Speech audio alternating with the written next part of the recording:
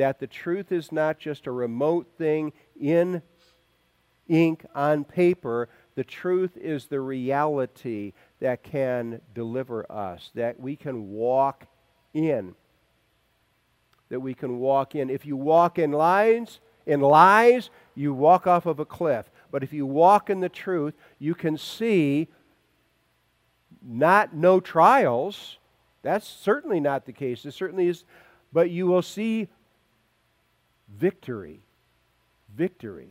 Victory. What does it look like when the victory happens, and how is it implemented? How do we get to that victory? Now we know where this account is taking us. It is taking us to an empty tomb. It is taking us to the resurrection of our Lord Jesus Christ. But what takes place in the meantime? Before that, we see Jesus, the man who is already, as we've seen in the narrative. What does Judas Iscariot say of Jesus when he comes back with the 30 pieces of silver? I have betrayed the blood of an innocent man. From Judas Iscariot, innocent, innocent, innocent. And the reply of the Jewish leadership, who gave him the 30 pieces of silver, probably out of the temple treasury, when he throws the 30 pieces back into the temple, and what do they say to him? That's your problem. That's on you. That's on you. That's on you. Do they say, oh no, what are you talking about, Judas? He's not innocent. No, because they know he is, just as Judas knows he is. Let me tell you something, folks. The Jewish leadership isn't doing what they're doing because they do not understand who Jesus is. They are doing what they're doing because they do understand who Jesus is. And if he is who he says he is, and they know he is, the authentic Messiah, Son of David, he takes the throne, and this one who has cleansed the temple twice will cleanse them out of their positions. And they are defending their positions. They know he's innocent. They have already done their illegal trial where they couldn't even get 2 witnesses whom they had coached. They couldn't get any of these witnesses. Out of many, they couldn't get any of them to agree. The law of Moses demands at least 2 witnesses with the same testimony against an accused.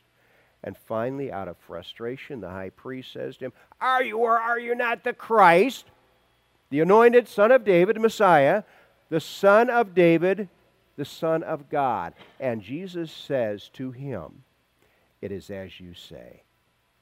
You said it. He tore his clothing. Blasphemy! He had heard never truer words. And then they spit on Jesus and disrespected him and struck him. And then they took him to Pilate. And we find Pilate on his judgment throne, unable to find one single accusation against Jesus. And the Jewish leadership brings all these witnesses. They bring them, and none of them again can agree. And Pilate, in frustration, he's sitting on the judgment throne, and he gets word from his wife. Do not have anything to do with this righteous, this just man, because I have been tormented in dreams because of this just man. And then Pilate puts Jesus before the multitude.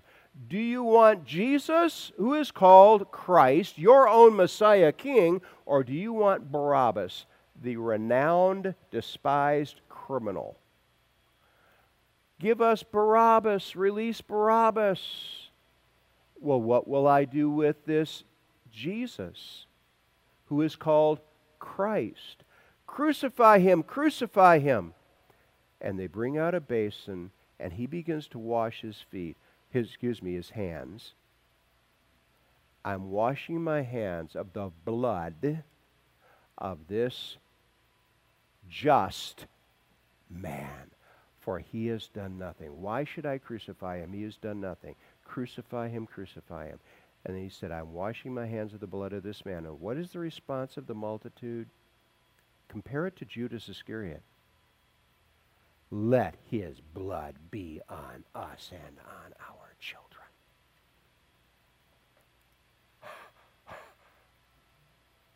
You talk about moral depravity of the highest order. They cannot find one single point of accusation, but they want him crucified, and they are willing to take the blood of this innocent man on them, the very thing that drove Judas Iscariot to hang himself. They willingly, gladly call upon themselves. As we noted last week, this has not worked out well for the Jewish people. It didn't work out well for that generation when the Romans came and tore down the city. Nor has it since. And so we pick up the narrative in chapter 27, verse 26. Then he, Pilate, released Barabbas to them. And when he had scourged Jesus, they took a whip with like a cat o' nine tails with pieces of hardware or bone chunks on the end, and they ripped the flesh off of Jesus' back. This is a man who is going to be crucified, who will have his back against a rough wooden cross. And they rip that's the first thing they do. And indeed, that was standard for crucified men and women. Verse 27, then the soldiers, the Roman soldiers of the governor, took Jesus into the praetorium, the inner area, and gathered the whole garrison around him. And they stripped him and put a scarlet robe on him. Where did they get a scarlet robe? Well, that was the standard robe of a Roman officer, so they probably had a closet full of them. They put a scarlet robe on him. When they had twisted a crown of thorns, they put it on his head, and a reed in his right hand. And many, many years ago, it was my delight to read a wonderful, wonderful sermon by Charles Haddon Spurgeon, in which he made the point, a crown of thorns. What is that communicating? Jesus is a king. They mean it. Oh, you're a king? Well, here's your crown. It was simply a torturous, mocking device. But what did God mean by it? And Charles Haddon Spurgeon made the wonderful point, it made Jesus truly the second Adam, the king of the curse, because he's going to bear all the curse upon himself that Adam had unleashed on the world by his sin. He is going to become the king of the curse and reverse the curse.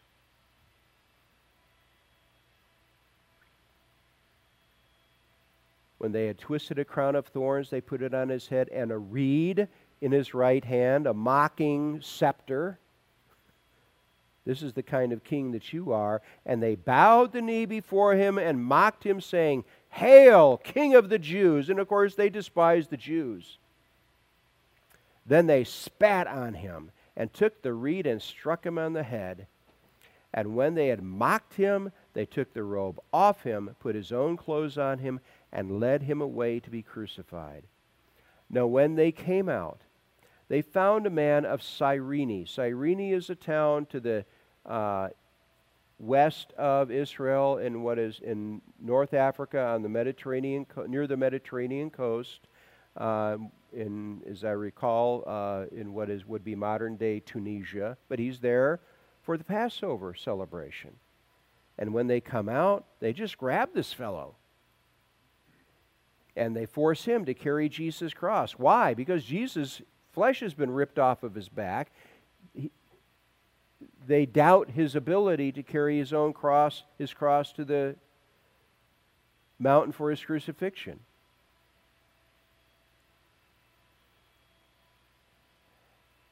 They found a man of Cyrene, Simon by name. Him they compelled to bear his cross.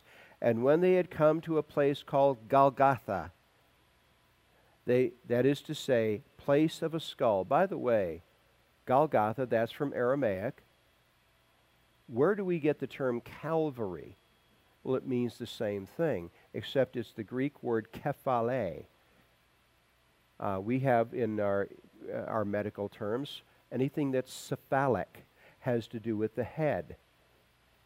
Well, that comes from the Greek word. And our medical terms come from Greek, not from Latin. Kephale means the skull, the place of the skull. Well, Calvary, they simply reversed the middle consonants because it was easier to say, and it became Calvary, the place of a skull. They gave him, verse 34, sour wine mingled with gall to drink. But when he had tasted it, he would not drink.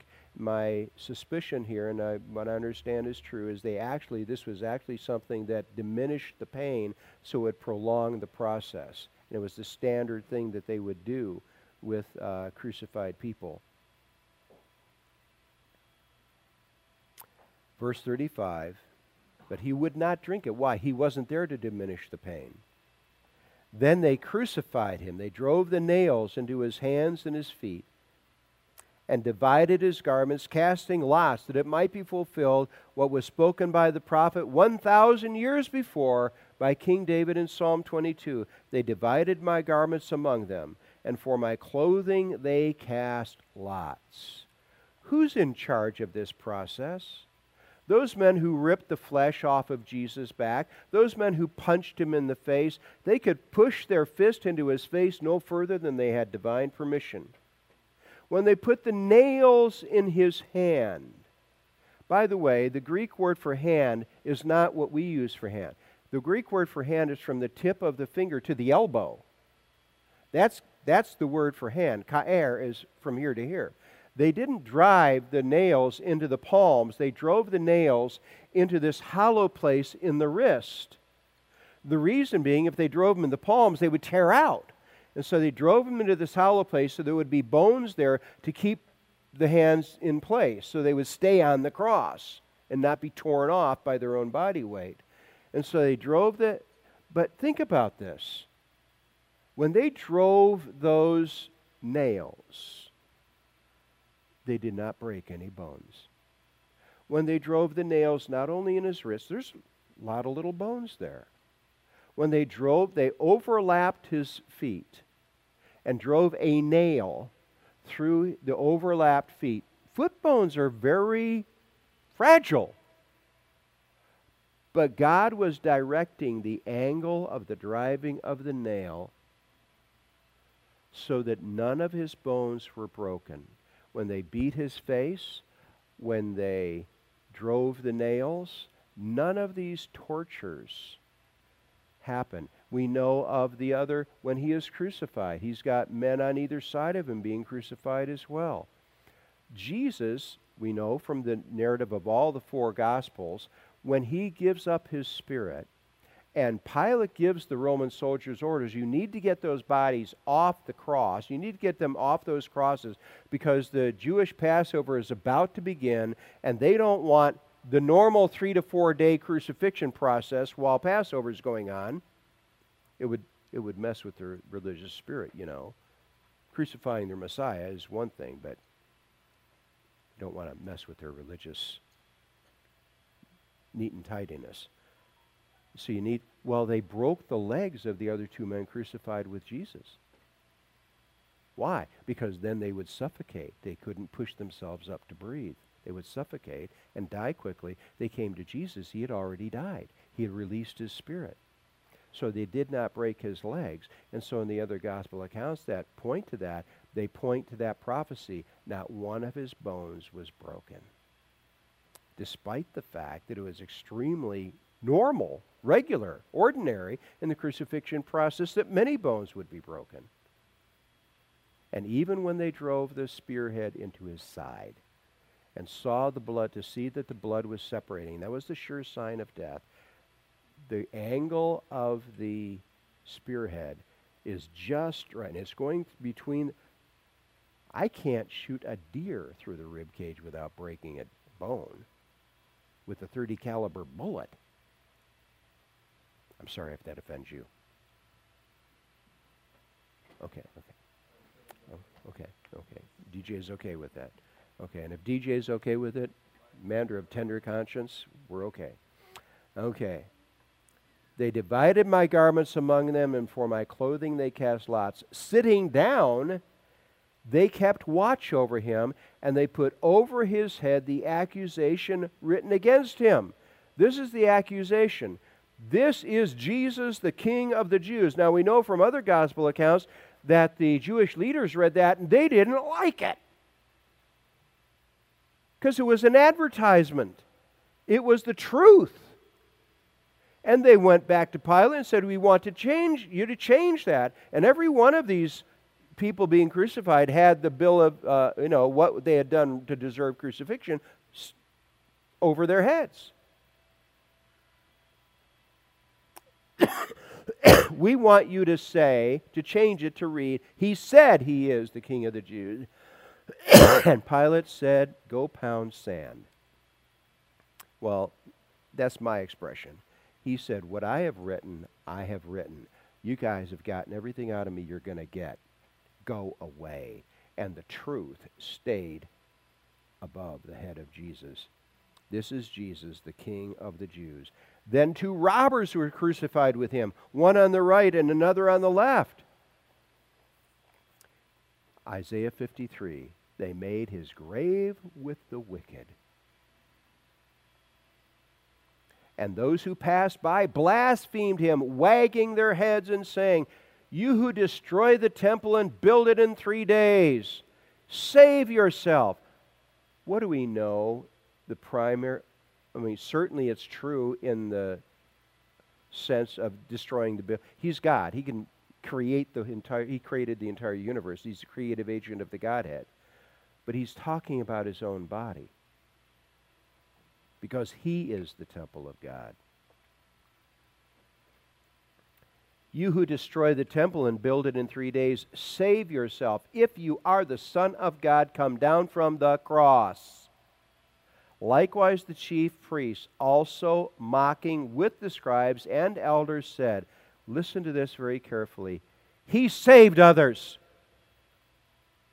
Stop. What did they just admit to? They just admitted to all of those miracles that Jesus did. They admitted to knowing of all of those things. We know from John's gospel that they had already formed a conspiracy to kill Lazarus because Lazarus, the resurrected Lazarus, was too big a proof for Jesus. So we have to kill him. He saved others. What an admission. Himself he cannot save. Oh, excuse me? Yes, he can. Why is he choosing not to? In order to serve the very people who are mocking him. What was the very first thing we know from other gospel accounts that Jesus spoke from the cross? As Annas and Caiaphas, the high priest, stood at the foot of his cross mocking him, Father, forgive them, for they know not what they do. Wait a minute. Didn't they know who he was? Yes. Didn't they know that this was an act of off-the-scale wickedness? Yes. What don't they know? That they're not going to get away with it. They actually believe they will get away with it. Father, forgive them, for they know not what they do. He saved others, himself he cannot save. If he is the King of Israel, let him come down from the cross, and we will believe him. No, they won't. They don't believe him now. They have an uncountable number of testaments to the reality of who he is. He trusted in God. Well, again, what an admission. He trusted in God. Let him, God, deliver him if he will have him. For he said, I am the Son of God. Let me ask you a question. Will God his Father deliver him? He will be raised out of that tomb. Even the robbers who were crucified with him reviled him with the same thing. Now we know from other gospel accounts that one of those thieves later repented and asked for mercy. Remember me when you come into your kingdom. And Jesus says to that man, and a man who admits he deserves crucifixion, you will be with me this day in paradise. Verse 45. Now from the 6th hour until the 9th hour, there was darkness over the land. Jesus was crucified about 9 a.m. When it talks about the 6th hour, it means the 6th hour of daylight, 6th hour since the sun came up. So it's about noon. He's been on the cross about 3 hours. Now from the 6th hour to the 9th hour till about 3 p.m., there was darkness over all the land. In the middle of the day, darkness over all the land. And about the 9th hour, the close of his 6th hour on the cross, Jesus cried out with a loud voice, saying, Eli, Eli, lama sabachthani. That is, my God, why have you forsaken me? Quoting Psalm 22, verse 1, where all those other prophecies came from. They have cast lots for my garments. They've given me vinegar to drink. Some of those who stood by, when they heard that, said, this man is calling for Elijah, because the shortened version of Elijah is Eli. Immediately, one of them ran and took a sponge, filled it with sour wine, and put it on a reed and offered it to him to drink. Now, why would they think he was asking for Elijah? Because Elijah, the very last prophecy of the Old Testament, the Malachi, is before the great and day of the Lord, Elijah, who never died, was taken up into heaven in a chariot, will come.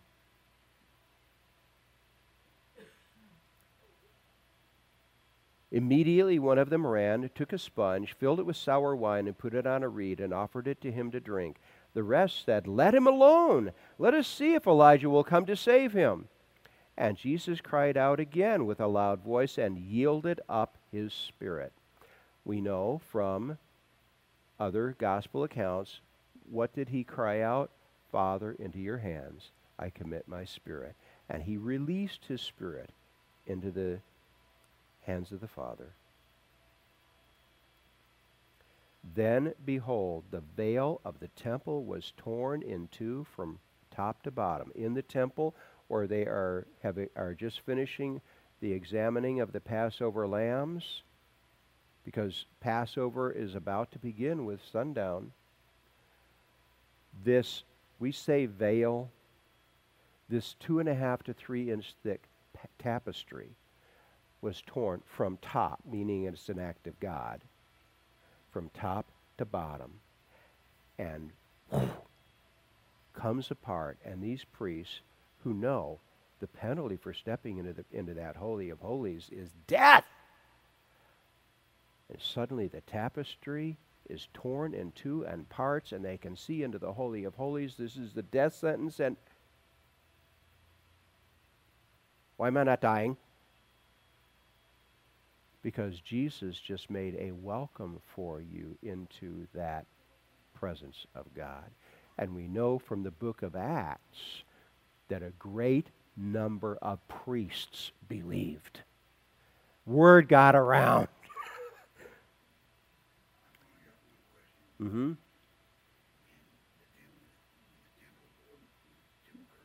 Right. No, not that we know of. Again, verse 51, then behold, the veil of the temple was torn in two from top to bottom, and the earthquake and the rocks were split. The graves were opened, and many bodies of the saints who had fallen asleep were raised. Fallen asleep is just a euphemism for physical death. And coming out of the graves after his resurrection, they went into this holy city and appeared to many.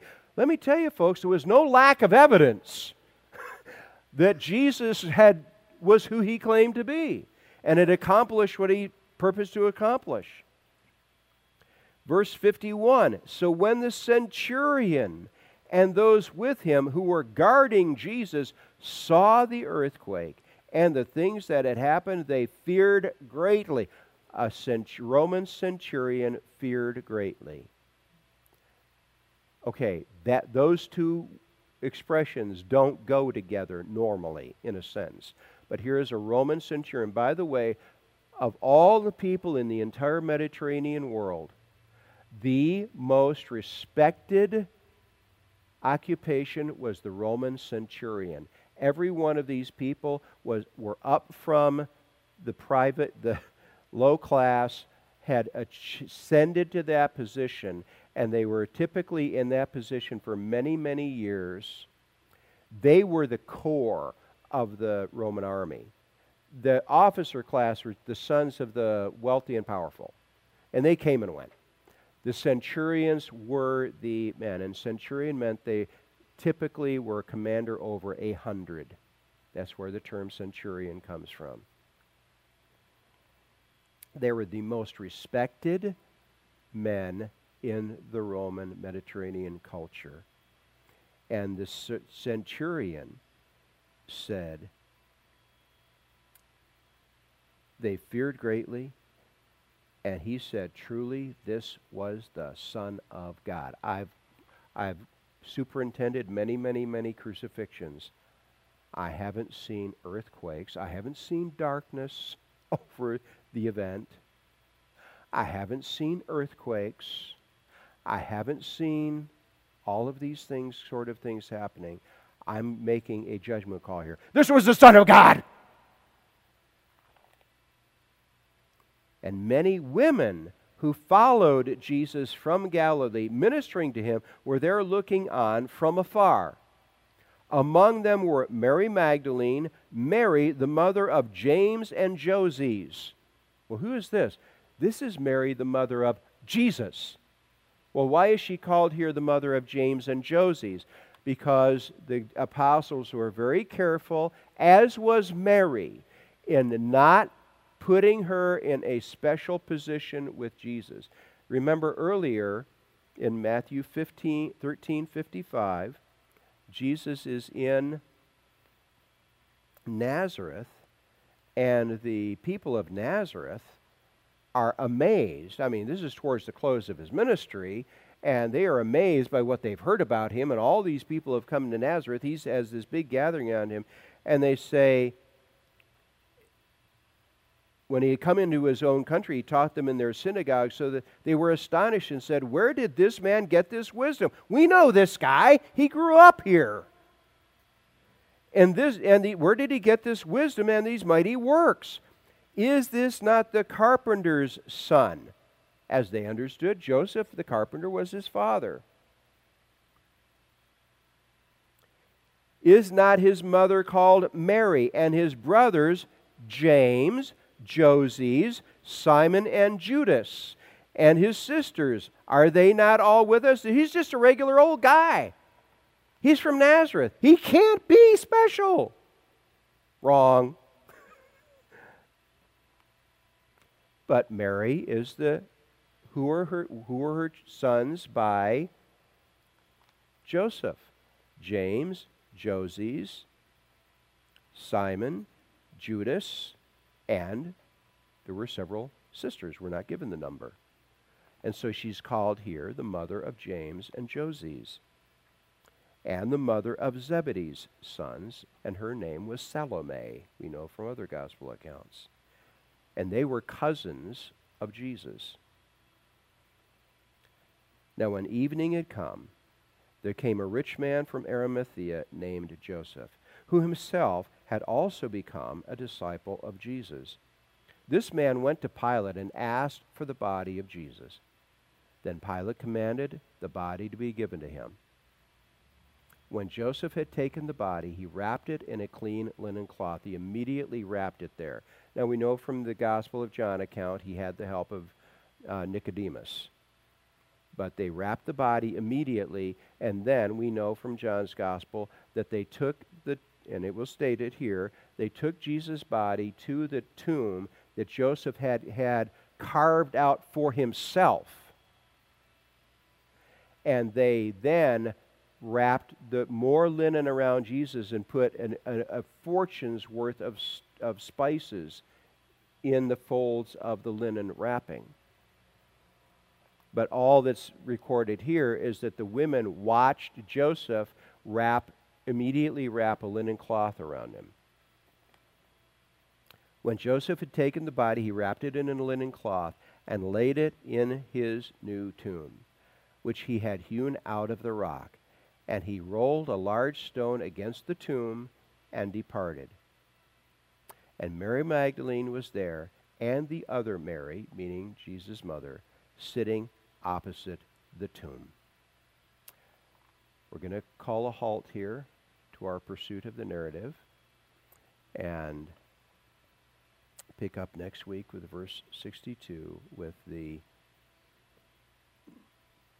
preparation for the resurrection of our Lord and how God will make a wonderful testimony over the objections of the Jewish leadership. In fact, they will play into it. They will create the testimony by what they demand.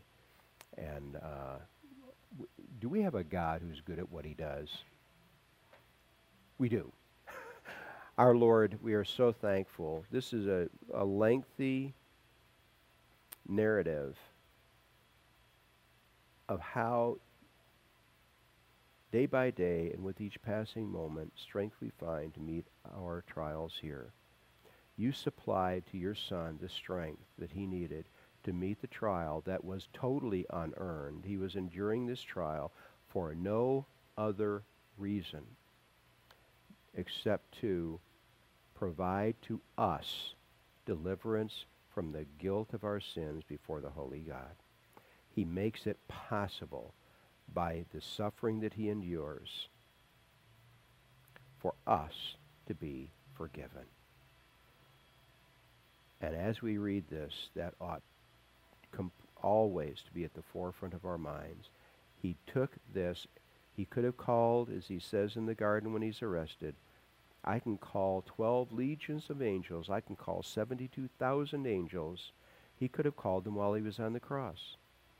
He chose not to, that he might carry out the Father's will and our deliverance. We give you thanks for this. Good, merciful, kind, loving God. Amen.